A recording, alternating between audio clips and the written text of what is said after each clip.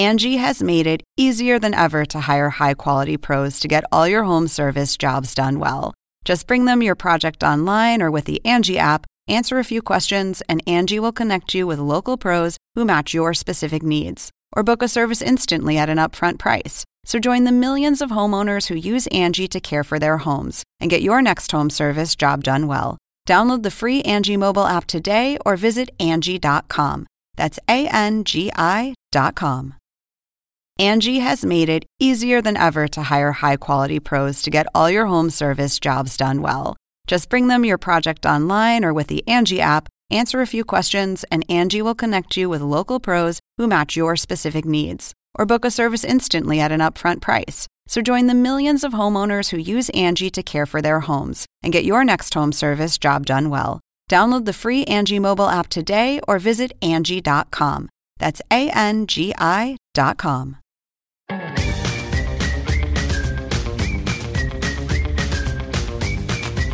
Hello, welcome to the Adam Ruins Everything podcast. I am your host, Adam Conover. This is the podcast version of my true TV show, Adam Ruins Everything. If you haven't seen it, it's an educational comedy show where I tell you the awful truth about everything you take for granted. And this is the podcast version. And what I do here is I take the experts that we talk to on the show for just 2 or 3 minutes, and we talk to them for an entire podcast about all the fascinating work they do and about the topic and all the details that we didn't have a chance to discuss on the show. Today's guest is Caitlin Doughty, who you might remember from our death episode. She is an advocate for natural burials as opposed to those gross, expensive traditional burials. She's also the author of a book called Smoke Gets in Your Eyes, and she is a licensed mortician. All of that said, let's get to it.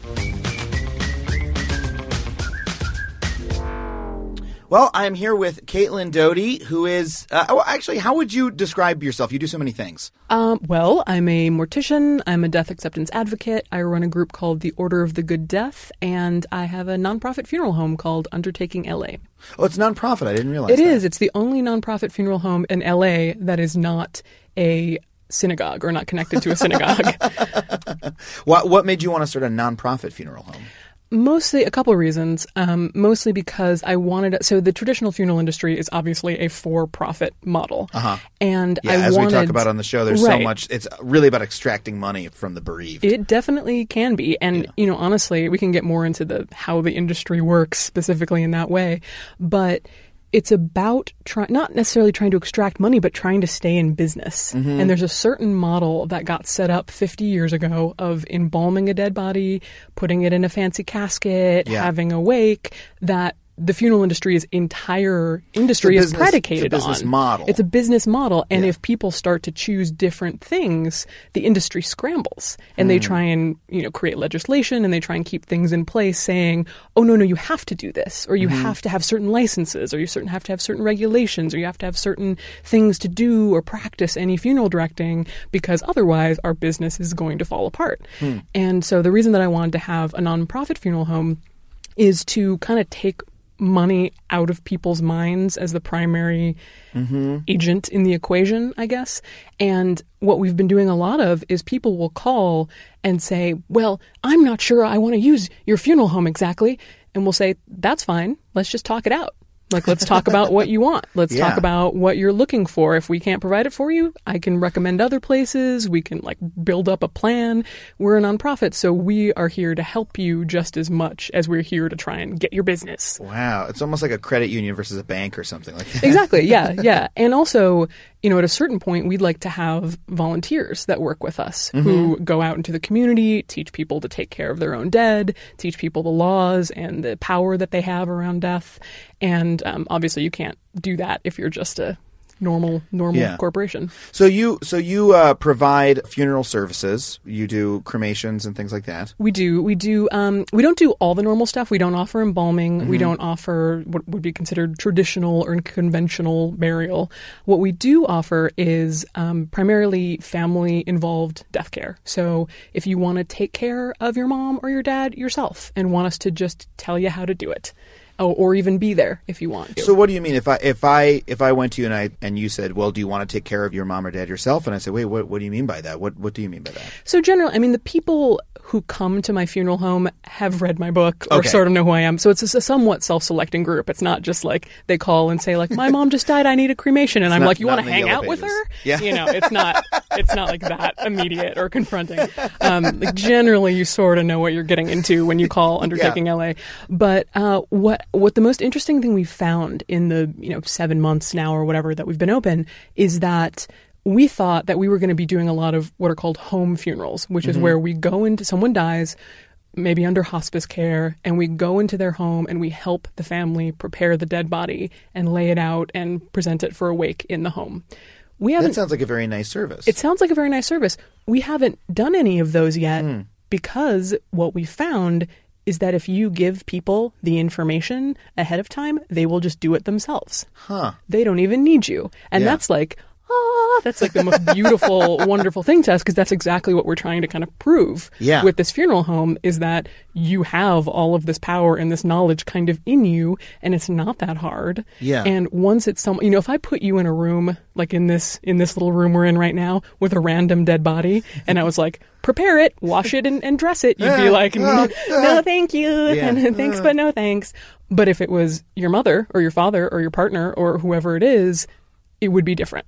It would be different. Something about it in the air would be different. Something about your connection to the body would be different. Yes. It's just a different experience. Yes. And people, when they have someone who love die, it really is different. It really is different, and they get over any of these weird taboo fears they have about the dead body. The first time you say it, helping someone care for the body, it sounds like, what are you talking about, care for it? But then, when you think about it, it's like that would be something that I would like to do, Right, and something humans have been doing for tens of thousands of years is being involved in death care. This new model of the last 100 years, which is someone appears in the middle of the night, sucks the body into a white van and disappears down the freeway, and you maybe never see it again. That's completely new in human history, and I don't have any solid scientific argument of like, we haven't evolved to deal with death that way. I just don't have it. I wish I did. But from personal experience, there's something really great that happens to your grieving process and to your relationship with death when you confront the reality of a dead body. So how does it, you seem like, you're exactly the type of person that we love to have on the show and that I love to talk to, which is that there's a sort of calcified, old-fashioned structure of doing things, that is like this set of practices that no one questions, and you're the person questioning it and saying, well, this is, hey, there's a better way, like we should do it this way. But as far as I can tell, you seem to be the only one. It seems, I'm sure there are others, but, you're doing this very prominently. And I guess I really want to know, how did you come to have this different way of looking at death? Where did you come to these ideas? That's a really interesting question, and I think that's a good way to present it, too. And the reason that I think I personally am so prominent is from the beginning, I decided to do change from the inside. So there's this amazing movement of what are called, for example, death midwives, who are not in the industry, who are not licensed, but will come to your home and help you prepare the dead body. Oh, wow. Either on a volunteer basis or on you donate money to them basis. There's the green funeral movement, where people will bury the body naturally in the ground in a shroud. And these things had been going on, but they're set up in a way to be antithesis to the funeral industry, to be enemies in a way. And then you have, the old traditional guard of funeral directors and funeral homes. And my idea was, what if I can go to mortuary school, work in the traditional funeral industry, get the licenses I need, and then with that sort of backup behind me, be able to say, and I still think that we're doing it wrong. And here are my experiences to show you why. And so it was very easy, I think, before me to dismiss the people who were saying to the funeral industry, maybe this is not the best way to do it. Because you could say, you're not even a funeral director. Yeah. You don't have a license. You've never worked in a funeral home. You're just some hippie. Yeah, you're some hippie. Exactly. And that was very much how they were characterized. They were like the hippy-dippy-doo spirit crystal ladies who didn't know what they were talking about, didn't have licenses, didn't know anything about public health, didn't know anything about how to take care of the body so, the family could properly grieve. And these were all these things that only licensed people in the funeral industry could provide. They didn't have an air of false expertise that we've carefully constructed. Exactly. If you don't have an air of false expertise, it all crumbles beneath you. Exactly. And so here was me. And at the beginning, and still to this day, honestly, it's pretty funny. There are a lot of Caitlin Doughty truthers who kind of are like, you didn't really go to mortuary school, kind of like, let's see the birth certificate about my mortuary school. It's like mortuary school is like 2-year trade school. Like, what a BS thing to lie about. Like, come on. But let's just say, for those who don't know, like, you're very, you write about this subject prominently. You do media about it, right? Mm-hmm. Including this podcast, including our show, right? And I think you told me when we were chatting on set that you had just come from a trade show where I believe they show the newest advances in death technology, which maybe you can summarize some of them for me. But that a lot of the people there, when you would go out to them in the death industry, would be sort of like, "Oh, it's you. I know. I know what you do." Like you've got a little bit of like infamy with those folks. Totally. Yeah, I definitely have infamy with those folks, which is weird because I'm not one of those people who like really gets off on that. I like everybody to like me, but the fact is, people need to know this stuff about the funeral industry, and somebody's got to do it. So I went to it's the National Funeral Directors Association trade show. And this is like Toy Fair or like any sort or CES or it's like totally. I mean, there are like workshops and there are get-togethers and there's like the international reception and then there's of course the pièce de résistance is the big giant trade show. And that's like the floor you walk around. The floor unit, yeah. You get the keychains and the chocolates and the whatnot. Oh my god, it's like I've been to anime conventions, like that reminds me of where you buy the poster of Sailor Moon or whatever. But in this case, you're buying what? You're buying the best part is when you walked right in the front door, there was one of those money cubes that was spitting money up for people to grab it. And when I walked in, there was an old man in a wheelchair right next to it. And it was just this like beautiful tableau of the funeral industry. But yeah, stuff like that. God, the irony. Yeah. I'm like, guys, that's not the most self-aware thing to have right by the front door, but okay. Not my conference. And then they have customized caskets that have race cars on them, and they have places where you can turn your ashes into glass sculptures. Or there was a woman individually bedazzling rhinestones on an urn, like hunched over it. Oh, God. Putting rhinestones on an urn. So this is honestly... Very, very crafty. Nice. Yeah. But I would say that the real innovative stuff is kind of going on outside the trade show. Like the real innovation is not happening on the floor of the trade show. Innovation such as they see it is happening on the floor of the trade show. But honestly, while I was there, I was trying to kind of go incognito. I wasn't speaking. I wasn't doing any of that. I was just there as a fan. But young people came up to me and were really excited to see me and talk. Mortuary school students, young funeral directors, of all shapes and sizes, really, really into it. Older people, some of them came up and were very nice and said, "I really think what you're doing is good. We need a kick in the butt. I think you're great." Some people just kind of gave me the look up and down, a lot of that, a lot of like, And then one guy was like, "I used to really hate you, but then I decided you're not so bad." It's like, thank you. I was really ready for a confrontation. No, I was really hoping and praying that someone would just come flip out at me, but they didn't. They're funeral directors, so they have to kind of keep their cool. You're questioning a business model that they've built their livelihoods on. They have, and it's not. Honestly, I don't think it's their livelihood. I think that the tendency is to say it must be that you're threatening their money, and that's why they hate you. I don't think it is. I think it's that being a funeral director is a really hard job and a really thankless job. And people think you're the old weird corpse guy and you've been an embalmer for 25, 30 years and you've worked late nights and you haven't had much of a social life, and it's all built on this model. Yeah. And you really build your self-esteem on being this kind of special steward for the public and helping people through grief and doing the absolute best thing you can for these families.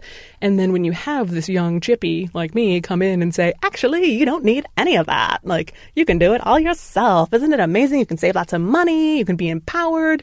Yes. And their reaction is, of course, going to be, little lady pipe down. Yes. Because it's such a threat to what their business they've and what their self-esteem. Yeah. So that's interesting. So it's not even the money, their livelihood. It's like the identity, the it's self-identity. The identity. Yeah. Completely.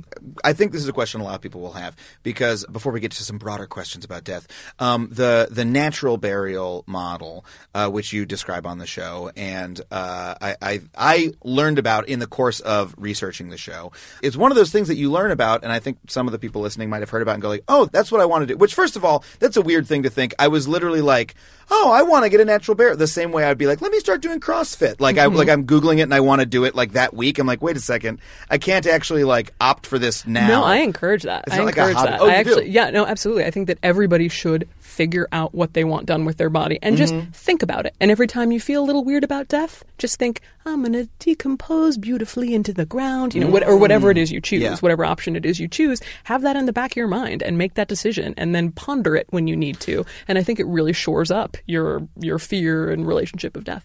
That's fantastic. So that's what I've heard from some people who tweeted me or whatever. They say, oh, well, I'm going to get a natural burial now. Thanks. I'm very happy to have thought about it.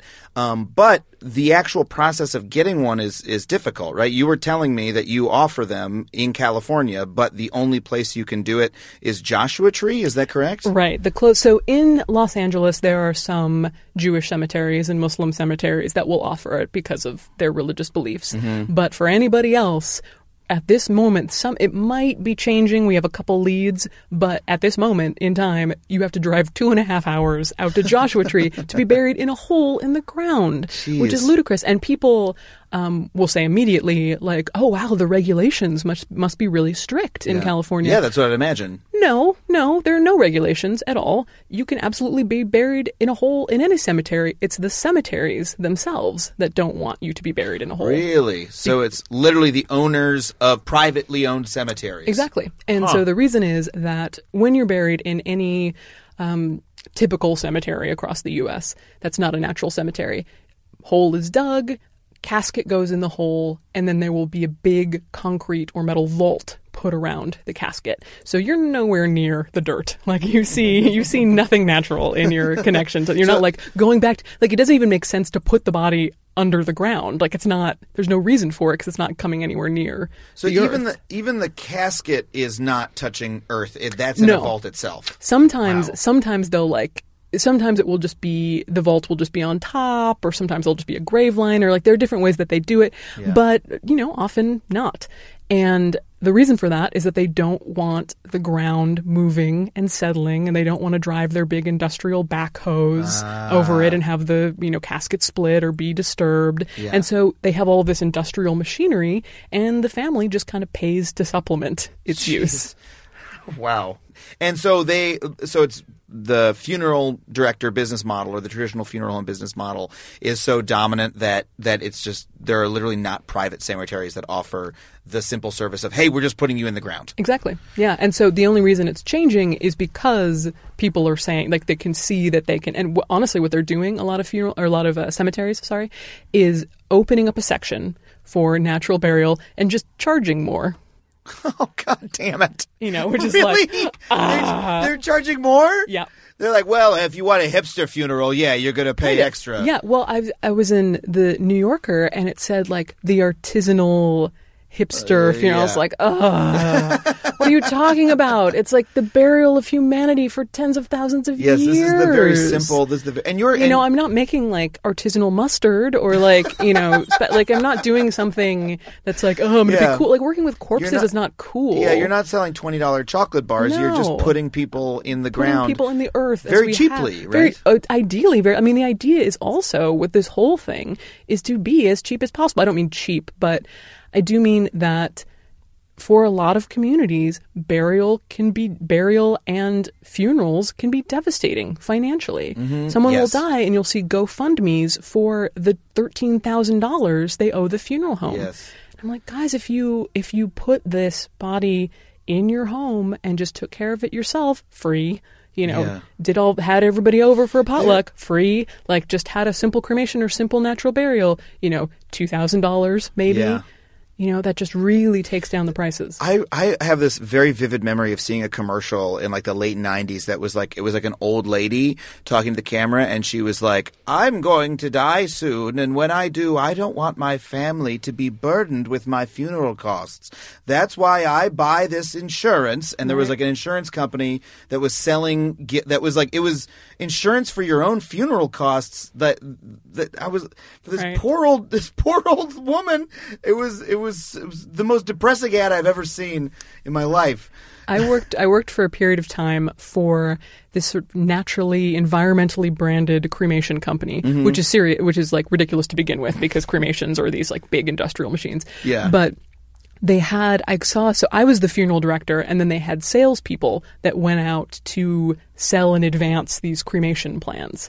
And I saw one of the scripts that they used, and it opened with, you're sitting in front of a couple, and you say, Mrs. Johnson, what would you do if you woke up tomorrow morning and Mr. Johnson had died? God, and I was like, in the bed beside her? Like, what is it? Like, call the police? I don't know. Like, Jesus. Oh, God. Like, it's just like you read it and you're just like, I can't do this anymore. Yeah. I can't work here anymore. I can't be a part of this because it's just, emotional manipulation. Yeah, it's emotional manipulation. Yeah. And, to a certain extent, I suppose you could say that's what I do, in the sense I go out and say, like, you have to prepare for this. Guys, wake up. Yeah. But because there's not a financial, and I try and very strictly keep finances out of anything that I do, because I don't ever want that to be a part of what I'm doing, because I think that would really cheapen my own message if that was to be a part of it. Well, it strikes me that the reason funeral directors are able to emotionally manipulate people in this way, or I don't want to say funeral directors, generally people in the more rapacious part of the industry. Right, and and many times it's not funeral directors. It's people who are selling pre-need or selling insurance or selling these things. So funeral directors can kind of keep their pureness to the side, and then you have these other people who are in the industry, or cemetery salesmen, or whoever it is, who can kind of go in for that. Well, it seems like the reason they're able to manipulate people in this way is because they're almost making people think about it for the first time ever in their lives, that no one wants to consider the fact that they die. And in fact, it seems very disturbing, but I can't decide if this is a good question or a very obvious question. Why are people unable to confront this? Well, I think what your episode did, and what I tried to do in my own work, is to come at it from a place of, not a place of love, that sounds sappy, but a place of like, we're just trying to help you out by reminding you that this is your inevitable. Like, why don't you start thinking about it now? There's a lot to think about, and there's a lot that you're going to get. And so I get, every once in a while I get criticized. I run the Order of the Good Death, and I use the term the good death. And people are like, don't, how dare you say the good death? That means that if I don't have the good death, I'm a failure. And, it's this sort of sense of that. And I get that. I get where that's coming from. But what I say in response is that, well, first of all, the term the good death has been around for a very long time. And if you don't prepare, if you don't think about it, if you don't have any sense of what the good death means to you, whether it's dying at home, around people you love, not in pain, with your affairs in order, if you don't have a sense of any of that, none of it is going to happen. Nothing's just going to fall into place when you die. Like, nothing falls into place when someone dies. Things have to be put in place when someone dies. It's a chaotic time unless you do your very best to make sure that it's not. Especially, people don't understand the paperwork and the bureaucracy and all of the just setting up accounts and all of the things that happen when someone dies. Yeah. And when you just say, think about it, it's so overwhelming. To think about it, that it just kind of shuts people down. Yeah, people's minds just sort of glance off the surface of it, right. you know? Well, I think it's similar to something like climate change. In the sense, I don't think that people just don't care that the climate is changing. I think that it's so overwhelming and devastating to think that we are doing this. That we're like, Justin Bieber's Instagram, like, I can't even address this. And the same thing with your own mortality. It can be so, and that's why you need, I think, a bit of humor, I think a bit of lightness and levity, and I think both of our tones with it can kind of get people into it, not from a financial place, not from a telling you what to do place, just in a let's get this party started, guys. Yeah, and I'm very thankful that, you know, I mean, some people have reached out and said, wow, this, had an impact on me, and now I'm talking to my loved ones tonight about what we'd like to do. Thank you for forcing us to think about this.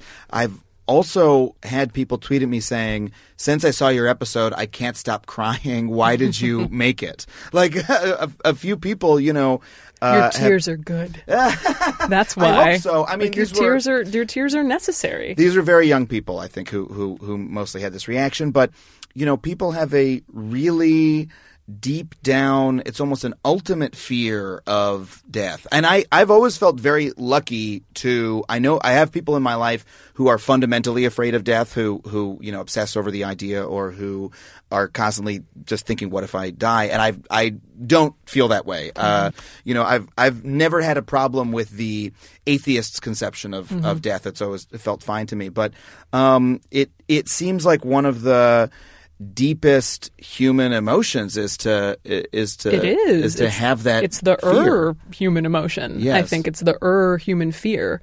And my personal belief is that it drives everything that we do. The knowledge, because you learn at a certain age, in your early single digits, you learn that you're going to die. You learn that this is all going to end. Everyone you love is going to die. Yes. It's not a cartoon. We're not popping back up. It's the end of the road. Who knows where you go, but it's over. And I think that begins to affect you immediately. And the reason that we're in here doing a podcast, or you're doing a show, or I'm writing books, or the president is the president, or someone runs a business or has a child, all of these decisions come from the knowledge that we're going to die. And we're trying to be immortal in some way and trying to leave something behind. Yes. Ernest Becker's The Denial of Death won the Pulitzer Prize in the 70s. I've heard of it. I think is one of the most important books ever written. It kind of, if you're interested in what I said just there, take a gander at it. It really deserves the renaissance that it needs, because people don't think of death as the primary driver of their lives, but it is, guys. It completely is. Yeah. And just think about right now, if I told you, oh, by the way, you're not going to die. Like, would you really want to make 14 more episodes of your show, like right now, like all the work that it takes and everything that you need to do? That motivation comes from knowing that your life is finite. Yeah, that's a fair point. That's really interesting. I mean, do you think that because I find that, and it's not true of all religious thinking or all spiritual thinking, but some of it seems to me, when I hear it, to be very death denial focused, that it's about that there's just some people want to hear from some teachers, you will not die. Death is not going to happen. And that is almost a fundamental comfort that they need. Is that good? Is that bad? I've been wrestling with that question myself. Sure.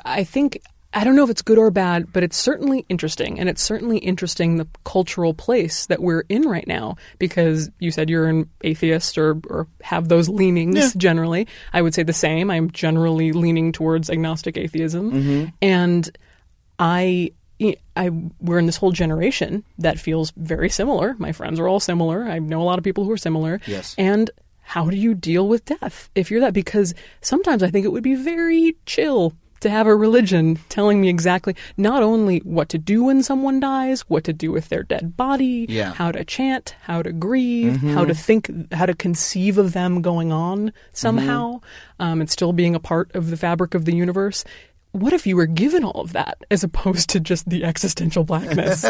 But for most of us in our position, we can't just choose to believe something. We can't just pick a religion and like ride off into the sunset with it. We believe what we believe, or lack of belief. And so I think part of what we're trying to do with the natural burial, with the idea of accepting decomposition and decay, of being hands-on with the dead body, are to try and create rituals and conceptions of death for people who don't necessarily have them. Yeah. I'm going to guess. I don't understand why people, become religious in one way or another, Death. Yeah. Spoiler, death. I feel that there are some people who must, have that deep fear, and then someone says to them, "Hey, you won't die. There's more," well, and then they go and they say, "Oh, then this is for me. This soothes. This gives me the balm that I need." But maybe there's a way that can be done with the work that you do, that by providing people a a different way to think about death that's soothing without denying its existence. That's what we're trying to do, exactly. And you can get it. Like religion and culture all offer these structures to people who are, we're all kind of born like these little naked mole rats who we can't figure out why we're here and what death means, and we have just so much to figure out, and they're giving you answers, and that's like, woo, great, thanks. Yeah. But for some, I don't know the full history of how this happened, but all of a sudden we're in this place where we don't have that anymore, and we have to, but like in a way we have to have something. Yes. And it can't just be denial. It can't just be like, la, la, la, la, la, not going to happen to me because it is. Yes. And so, like, what if we made the opposite of that acceptance? Like, what if we embraced acceptance? And I don't mean like a cult-like acceptance of death, but just a general, very rational, very engaged way of looking at death. Something that I was, reading the New Yorker profile, and there was something that you said in it, if I can paraphrase, that when a person dies, like all of their stress and pain is gone, and that's something that you can communicate to the bereaved person as well. Or something about that stuck with me as being very comforting, that even in a, secular atheistic view of death, there's a positive way to not spin it, but no, there's always a way. Yeah, there's always a more positive way to view it. And because death is comedy and tragedy. Always, always, always, always. Death is not funny. Death is not pure despair. Yeah. It's both wrapped up. It's life. It's, a microcosm of life is death. And people are taught to think all sorts of things like, my mom is dead and she was really sick for 3 years and I had to take care of her almost full time and she was miserable, and now I kind of feel a little happy and relieved that she's dead. Does that make me a bad person? And it's kind of my job to be like, nope. Yeah. Not at all. Yeah. Like, do feel what you need to feel right now. Yes. Like, of course you're happy. Of course there's all sorts of emotion mixed up in this, but she was miserable and you were miserable, and it's okay to start your life again now. Yeah. And people, I think we just have all of these really bad cultural influences on what death should be and how we should feel. And, you're saying people tweeting you saying they're in tears. Like, that's why I said good tears. Like, What are those emotions? Where is that coming from? What is opening up for them? Like, feel it. Go on the ride, man. Take the death ride. Let's do it. Yeah, I mean, it's the most extreme version of almost the mission statement of the show, which is that it's, to confront things that are confront ideas that are momentarily uncomfortable, but ultimately bring one to a broader truth, which hopefully leads to a better life and a better view of the world. It's just the most extreme version of like, look at this. You must, yeah, you must look at this. I love the way you did the show because there's so many ways that you could have done it not that great, honestly, and you didn't. You really did your research, and you did your research. Maybe I say this because you did it in the manner that I also believe and also subscribe to, but I would also like to think that it is reality. But yeah, I thought it was great, and I thought I have no hesitation in recommending it to people and showing it to people, and thank really, you for saying so. It's great. Hey, got to take a quick break. The Adam Ruins Everything podcast. We'll be right back. I listen to Bullseye because no show does a better job of showcasing the best creators we have today. It's like the liner notes on a favorite album, but for everything in culture. It makes me happy to hear music I've never heard before, voices I'd never thought to listen to, and culture recommendations that are outside my comfort zone. That's why I listen to Bullseye. You should too. Bullseye's your guide to what's good from MaximumFun.org and NPR. This is the Adam Ruins Everything podcast, and I am talking to Caitlin Doughty, who you might remember from our death episode. She is an advocate for natural burials as opposed to those gross, expensive traditional burials. She's also the author of a book called Smoke Gets in Your Eyes, and she is a licensed mortician. Well, let me ask you this, because we've talked a lot about this is going to get really. I was a philosophy major, and so this is sort of how I almost come. Okay. This is how I come to almost every issue. But we've talked a lot about like the external reality of death and like the preparation of the body and how you deal with loved ones and etc. But I think one of the things that draws me to the topic is that the reality of death is almost impossible to comprehend intellectually. It almost breaks mathematics and philosophy in terms of how impossible it seems. Like it almost seems like the opposite of a tautology, right? Mm-hmm. So I'm curious, what do you envision when you think of your own death? In terms of the first person phenomenology of it, rather than not how you want to be prepared or anything like that, but what does that moment or reality seem like to you? Yeah, that's definitely the most philosophy major way I've ever been asked that question. I appreciate that. Guilty. So, yeah, I actually just had occasion to use this Mark Twain quote, which is essentially, I don't fear death. I have been dead for billions and billions of years prior to my birth and have suffered nothing from it. Oh, that's wonderful. Something to that effect. Oh, wow. Which is true. Like, you not being happens before you are born, and yes. not being happens after you die. Yes. Unless you have a religious belief.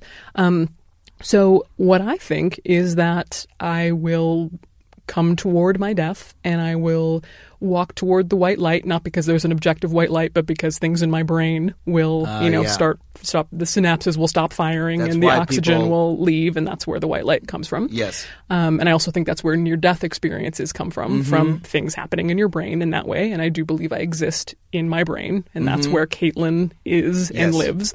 And that when I die, go towards the white light, and it will be like an old film reel, when it flaps off the end and it's just kind of the shaky nothingness, whiteness, and then goes to black.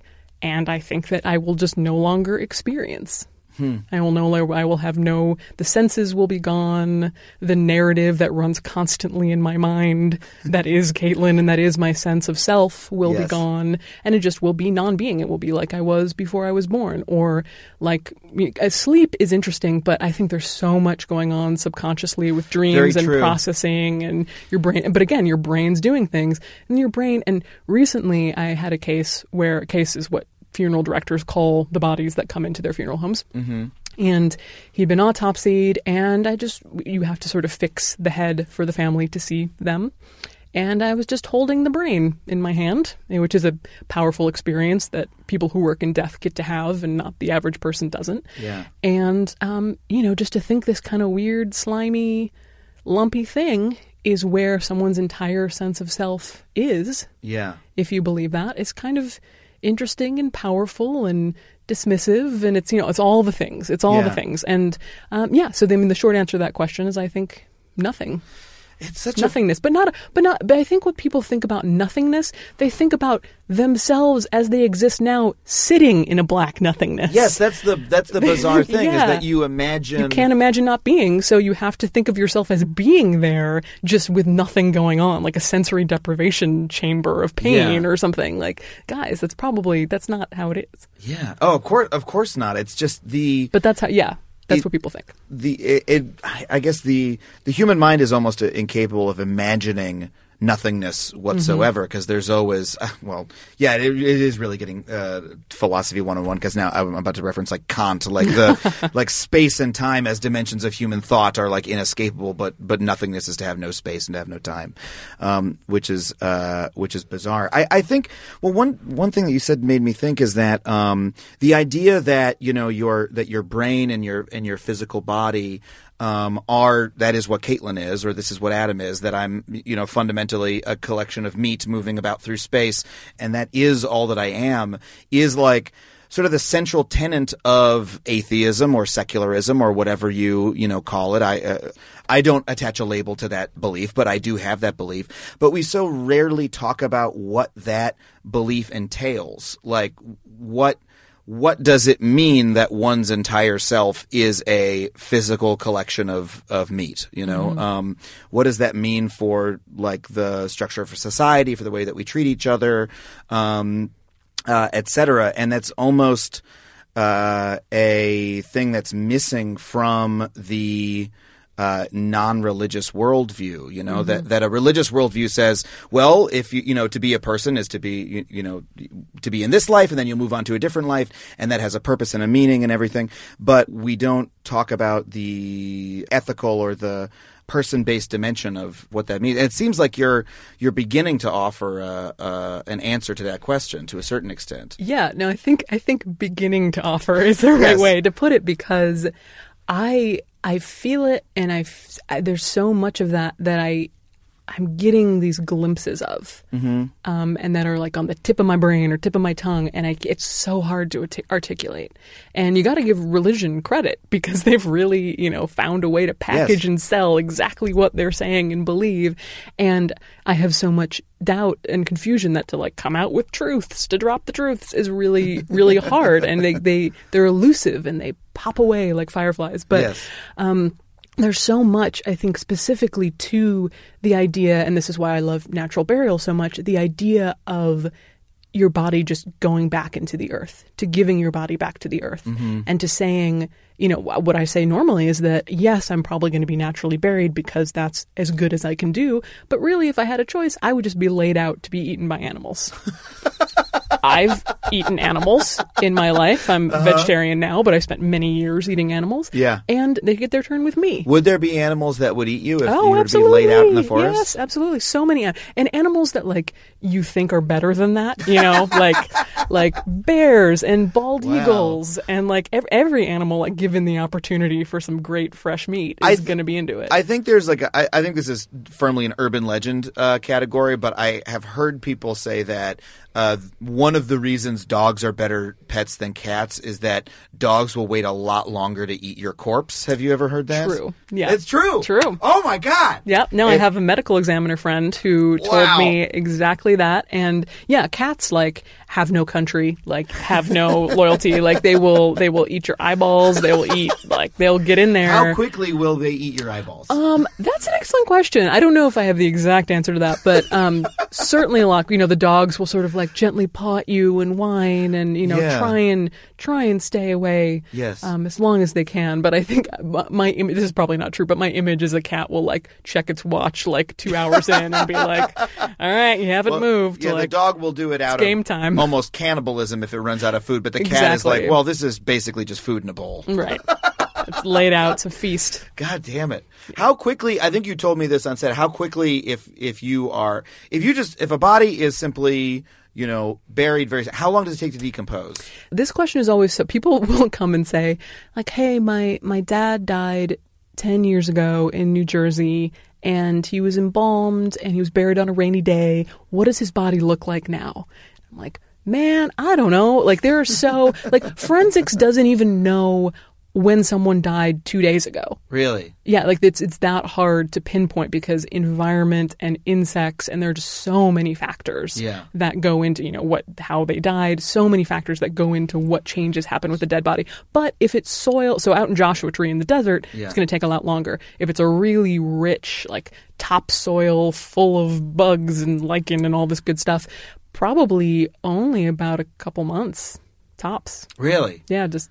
And then it's just totally gone. Totally gone. You don't see, and the body is just totally dissipated. Yeah, and what they're trying to do now, I'm working with a woman who's doing body composting, essentially, and she's doing experiments now with bodies that have been donated to science to try and figure out how to compost really within just a matter of weeks, bones gone, everything. Really? Body to body completely into soil. It occurs to me that this research could be used for criminal purposes. It could, but like honestly, like a lot of movies are premised on the idea that you can find a body a lot, like that they last a long time in the woods, Right. Yeah, no, that's true. But like, there's also, like, if you really want to get rid of a body, like, there's a lot of ways to do it. Like, setting up a full composting system is like probably not going to be your first. Like, you can pay like some sketchy crematory operator to do it in the middle of the night, or you can throw it into, not that I have all of these ideas to share with you, but throw it over back. Like, I don't think that's specifically associated with criminal activity. Like, I don't think that would be the easiest way. I'm not going to tell you what the easiest way is because that's not my game. But okay, got it. I'll just. Pro tip, not the easiest way, setting up a composting system. All right. Well, but it seems like you could make a nice little economic niche for yourself in like Gangland America if you wanted to supply the mob with, I've got one of those rotating things and it's like I got worms, like I got maybe banana peels. Old Johnny Banana Peels. Like, yeah, just toss your food in there too. Just like anything left over from free spaghetti night, we'll toss in there and it'll compost. This is taking a whimsical turn. Well, I try to have it be a comedy show too, as much as I possibly can. Let's see. Weren't you just talking about Kant? Yes, I was 5 minutes ago. I was. That's why I do the kind of comedy that I do, for whatever reason. That's what brought me to this place. Something that really strikes me about talking to you is how many rules people think exist about death that don't. That's my number one thing, is telling people that the rules they think exist do not exist. Yeah. Really, that's what I spend so much time just saying, and sometimes you can forget that people don't know that the dead are not dangerous. Mm-hmm. Like a dead body, unless it has Ebola, which your grandma doesn't, your body is totally safe to be around and to be in the presence of.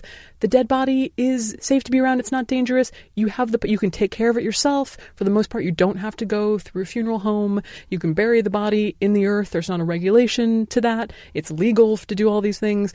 People just don't know that because the funeral industry is so strong. And it's just been a little too long, because it's been about 100 years that the funeral industry has had the kind of power that it's had. Yeah. And it's just been a little too long for people to remember. And for a while you had people in Appalachia or certain southern places that still just kept the body for a big old wake right at home. And even that is disappearing. So unless we bring it back, it's going to be forgotten. Do you feel that our culture today denies death more than, culture a few hundred years ago, for example, or 1,000 years ago, first of all?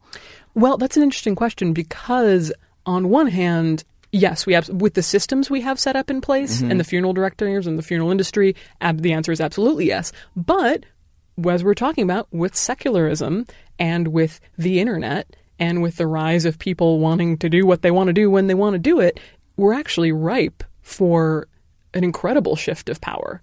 So we're actually not in that bad a place if people are dare to do it and are bold enough to try and change it. It's so interesting. It sometimes seems as though our whole culture is. You said that everything is premised on the idea that we will die, right? Yes. Absolutely. That all of our decisions are based on that. At the same time, it often seems as though the entire structure of our society is based on a fiction that death doesn't happen. And then when it does happen, it's an emergency and it's a rupture and it's a change from the natural order of things. And when anyone dies, it's like, oh no, that shouldn't have happened. Oh, I'm so sorry that it did happen. It was wrong that it happened. It shouldn't have happened. That person should have stayed alive forever. Well, the interesting part about the book I was referencing earlier, The Denial of Death, is exactly that, is that you're going to die. And all of this stuff comes from the frantic attempt to deny it in your everyday life. So it's not so much that the behavior is influenced by you're going to die, but the behavior is influenced by you're going to die. No, I'm not. I got to do this. I got to do this instead. I got to buy a boat. Yeah. I got to have sex with a girl. I got to have a kid. It's the denial that actually engenders all of that we're doing. So the things that we do are driven by the quest for immortality, basically? Yes. Is that the idea? Yeah. So the reason I have a TV show is I'm trying to deny death and I'm trying to give myself immortality by doing it. Yeah, well, for various reasons. I think that you, especially to do the type of show you're motivated to do, it's not only just I want to be famous. It's also I want to leave my mark through education. Yes. I want to leave my mark through being kind of a trickster and subverting these cultural norms. I'm sure you have many other motivations as well, but they're all in there, and you gotta, you're gonna die, and you don't want to die, so you want to have something immortal, but you also know death is coming up. It might not be today. It probably won't be for a while for you. You seem like a healthy young man. But it's coming. It's coming. So you can't take that out of the equation. Yeah. You talk to anybody about any decisions, big decisions they make for their life, you can't take death out of the equation. It's so interesting. It's as though we're simultaneously, making every decision based on it and not believing that it will ever occur. Do you think it's apart from again the death rituals of our society and all of those issues? Do you think on a day-to-day basis people need to be thinking about death more? Yeah, I do. I think that obviously I think there's a healthier way to do it. Yes. I don't recommend anyone be me. I deal with death in an intense way, both the literal corpses and the philosophy behind it every day. And that causes some ups and downs in my life. But I think one thing that I said in some interview recently, and I reread it and I was like, oh, good, that makes sense, was that there's just when I work in a funeral home, it's too many corpses for one person. Huh. It's and not enough for other people. So it's like, I'm getting all the corpses and all the benefits of being around, and but it's almost too much. Whereas most people don't have corpses in their lives and don't have an interaction with death and don't have a bridge to understand their mortality in that way. So in a way, I'm like, but I do it so much that I'm like too fortunate. You feel like more people need the privilege of the perspective that you gain. I think it is such a privilege. I think that there's almost no bigger privilege than being able to just sit with a dead body and be, especially if it was someone you love. Yeah. And just be there and be like, this person lived a life. Especially if they're older. Like, this has been when I started first working in the industry, I was a crematory operator, just cremating body after body, every day. And there were people who were born in the 1800s. Wow. And people who, were in World War I, and people who were in World War II, and people who, grew up in the South in the 1920s. And there's things you would see on the PBS or something. Sorry, I didn't get just choked up there. That sounded really beautiful, actually, but it was just me, my throat closing. But it does affect you, because if you really can stop and think about it, like, wow, that's crazy. That's really crazy. And then nobody else is seeing this. I'm a dumb 22-year-old girl doing all of this every day and grinding the bones and just having this sort of transcendent experience. And then nobody even knows this warehouse crematory is here. So you feel like you're honoring those people's lives by doing that in a way? Is that? Yeah, no, I think so. Yeah, and absolutely. you're trying to bring that experience to more people? Yeah, I'm saying, yeah, that was the initial impetus to become a more public advocate for me was, I did this. It was really great for me. And it's not like hang out with death and you'll be fun and fit and fabulous. No, it doesn't work like that. But you'll be more self-aware and you'll be a better human.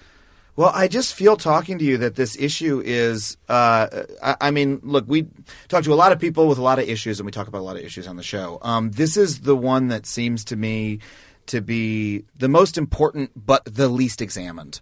That I agree. It's so fundamental. It's such a huge part of life. But if we did an episode about birth and about our hospitals and cesarean sections and natural births and stuff like that, God, could I find articles and experts and books and all that kind of thing. And for death, which is equally, if not more important, it seems to be such a dearth of conversation about it. So it's really incredible talking to you about it. And I hope that I just think we need hundreds more people doing the work that you're doing. Your mouth to maybe the non-existent God's ears, man. It's so funny when people will say oh, I heard about this mushroom burial suit thing. Have you heard of this? I'm like, there are 10 of us. We're all intimate friends. We all know each other. There's not any oh yeah, that's my friend Ben. Yeah, he made the mushroom exactly. business. No, that is there's the alternative death community and people who are having this specific conversation is, I would say, it's robust, but it's small. Compared to what it needs to be. Absolutely. And we need academics on it. We need more scientists on it. Yeah. And fortunately, what is happening is that there are a lot of young people who are really into it. And a lot of people who are going into mortuary school now absolutely know what the Order of the Good Death is and know what death positivity is and know what the movement is and are very aware of it and consider themselves part of it. Death positivity makes me think of Tumblr blogs written by dead people being like, come on, guys, let's not be so down on ourselves because we're dead. Yeah, social justice. Corpses. Caitlin, thank you so much for being here. It's so, I wish we could talk for an hour more, but, yeah, we can't because we have more things to do before we die. We have things to do, exactly. So, well, thank you so much. Yeah, thank you for having me. This is great. All right, that was Adam Ruins Everything, the podcast. We will be back in 2 weeks, so please tune in on June 22nd. Our producer is Shara Morris. If you like the show, please be sure to tell a friend and subscribe to us on iTunes, Stitcher, or your favorite podcast app. I use Overcast myself. I think that's a pretty good one, but you know what? There's a lot of podcast apps. You can use any damn one you want. And don't forget to leave us a rating or comment wherever you subscribe. And also, don't forget, Adam Ruins Everything, the TV show, is coming back August 23rd on True TV, Tuesday nights, 10 p.m. We got 14 brand new episodes for you, busting a lot of myths. I don't want to put it that way because there's a famous show that kind of uses that formulation, but that is broadly what we're doing. I just don't want to use those exact words for obvious reasons. You can also find clips and full episodes of the show at truetv.com/Adam Ruins Everything and the Watch True TV app. And until then, we'll see you in 2 weeks. Bye-bye. MaximumFun.org. Comedy and culture. Artist owned. Listener supported.